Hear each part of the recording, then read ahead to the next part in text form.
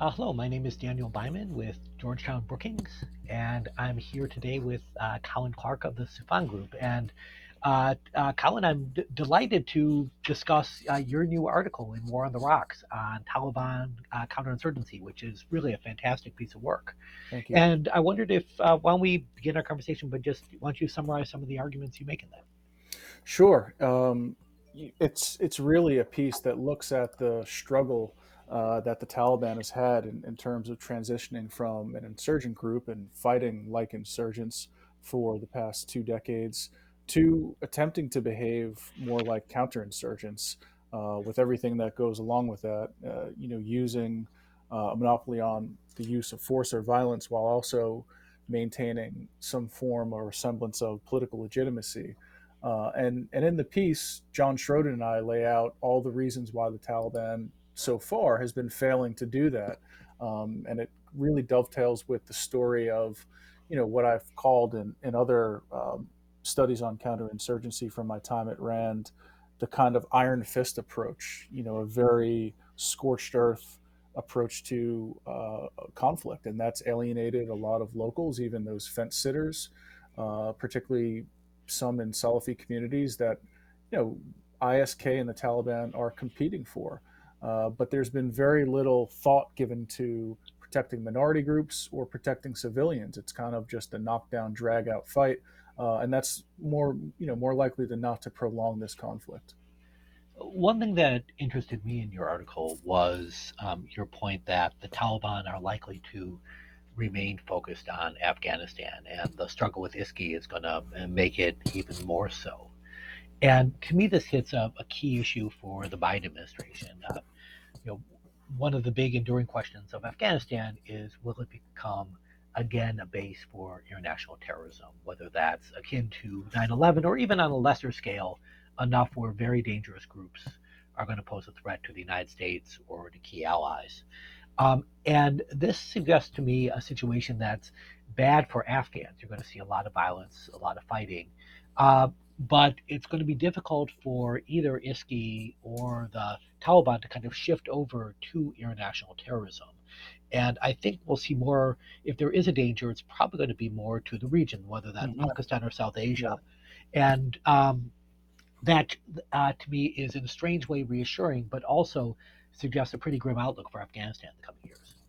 No, I think you're spot on with that. And too often when we talk about foreign fighters, and obviously you just wrote a great book on that, Road Warriors, or transnational terrorism.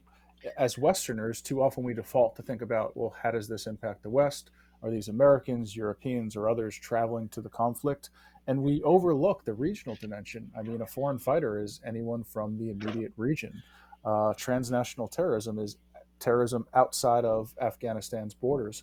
And I do think, given the number of players involved, Iran, Pakistan, India, Turkey, Russia, China, the Gulf states, there's inevitably going to be some kind of blowback against some of the countries aforementioned, and they then have to choose how to deal with that, which could manifest in any number of ways. Just one example is how Iran chooses to deal with increased targeting of Shia Hazara in Afghanistan. We know that Iran has worked with Shia fighters from Afghanistan in Syria. So does that kind of come home to roost? Any number of potentialities that I think could play out. And you're right. Sitting here in the United States, well, that's not something we're as concerned about as as we would be if we were a country in the region. It's, I guess, funny is the wrong word, but it's perhaps ironic that countries like Iran and Pakistan invested so much effort into trying to weaken the U.S. position and ultimately drive the United States out. And you wonder if, in the end, their own positions are going to be worse off. I did have one other issue I wanted to discuss, which is the international aid question.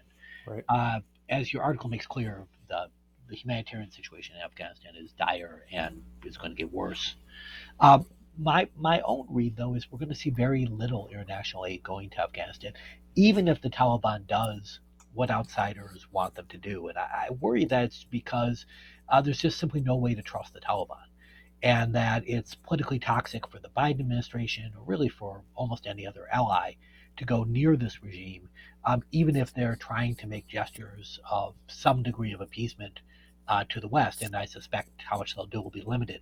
But I worry in the end that the humanitarian situation will not be addressed either by the Taliban or by outsiders. I think you're right about that, and it's, to me, another example of spiking the ball at the 5 yard line. Engaging in this conflict for 20 years and now kind of walking away and turning our backs because, well, we don't like the way things turned out.